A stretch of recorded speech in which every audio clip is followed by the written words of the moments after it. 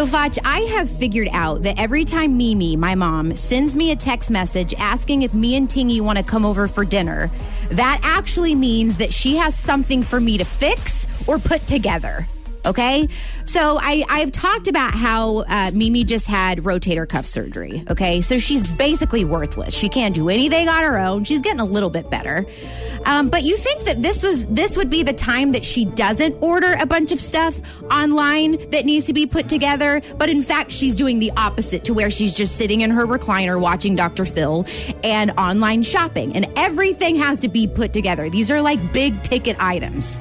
So I get a text from her the other night that said, would you and Tingy like to come over for dessert? And I think she knew the dessert is what was really going to get me. You know, she knows how I am about sweets. So I said, of course, we'd love to.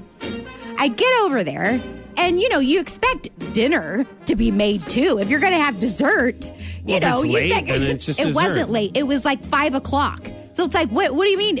Mimi, I can't eat dessert. Me and Tingy can't eat dessert before we eat dinner. So she didn't have dinner made. Not only did she not have dinner made, she had all this stuff lined up for me to put together. She got these gliders for outside on her patio. Then she got this patio umbrella that you got to hook up because it's got lights on it. So she wants me to get on top of the table and hook this thing up where I could possibly fall and die.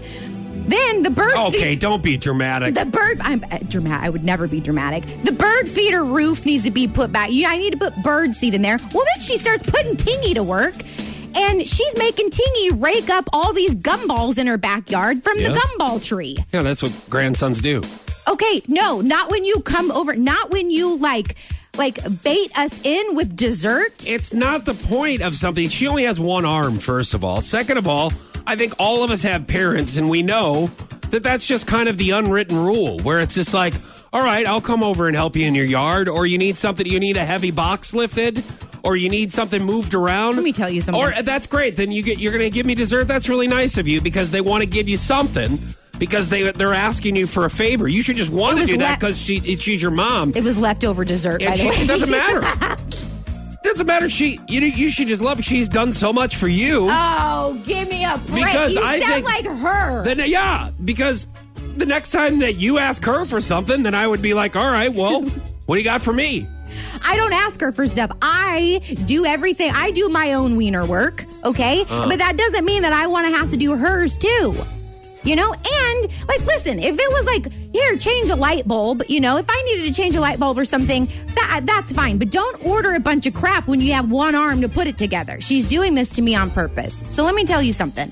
The next time that she sends me a text asking me to come over for dinner, I'm going to make her send me a picture of the cooked meal before I agree to come over.